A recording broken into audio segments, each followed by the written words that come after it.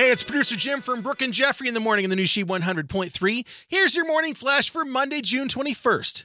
The Foo Fighters opened Madison Square Garden to fans in New York City last night, and the internet's been abuzz overnight over Dave Chappelle crashing the party and doing a cover of Radiohead's Creep. Looking forward to seeing the Foos come through Chicago, headlining that last night of Lollapalooza. Can't wait. Making the best out of a sticky situation, literally, Tessica Brown, the girl who went viral as the Gorilla Glue girl who put Gorilla Glue in her hair and was stuck forever. She tells TMZ the recent launch of her Forever Hair products has been such a rousing success with over $25,000 in sales that she's determined to become a billionaire like Kylie Jenner did with makeup. Good luck, Tessica. And remember, check those labels. And finally, Will Smith says Big Willie is spilling the goods on his life. The memoir of his life entitled Will hits the stores in November.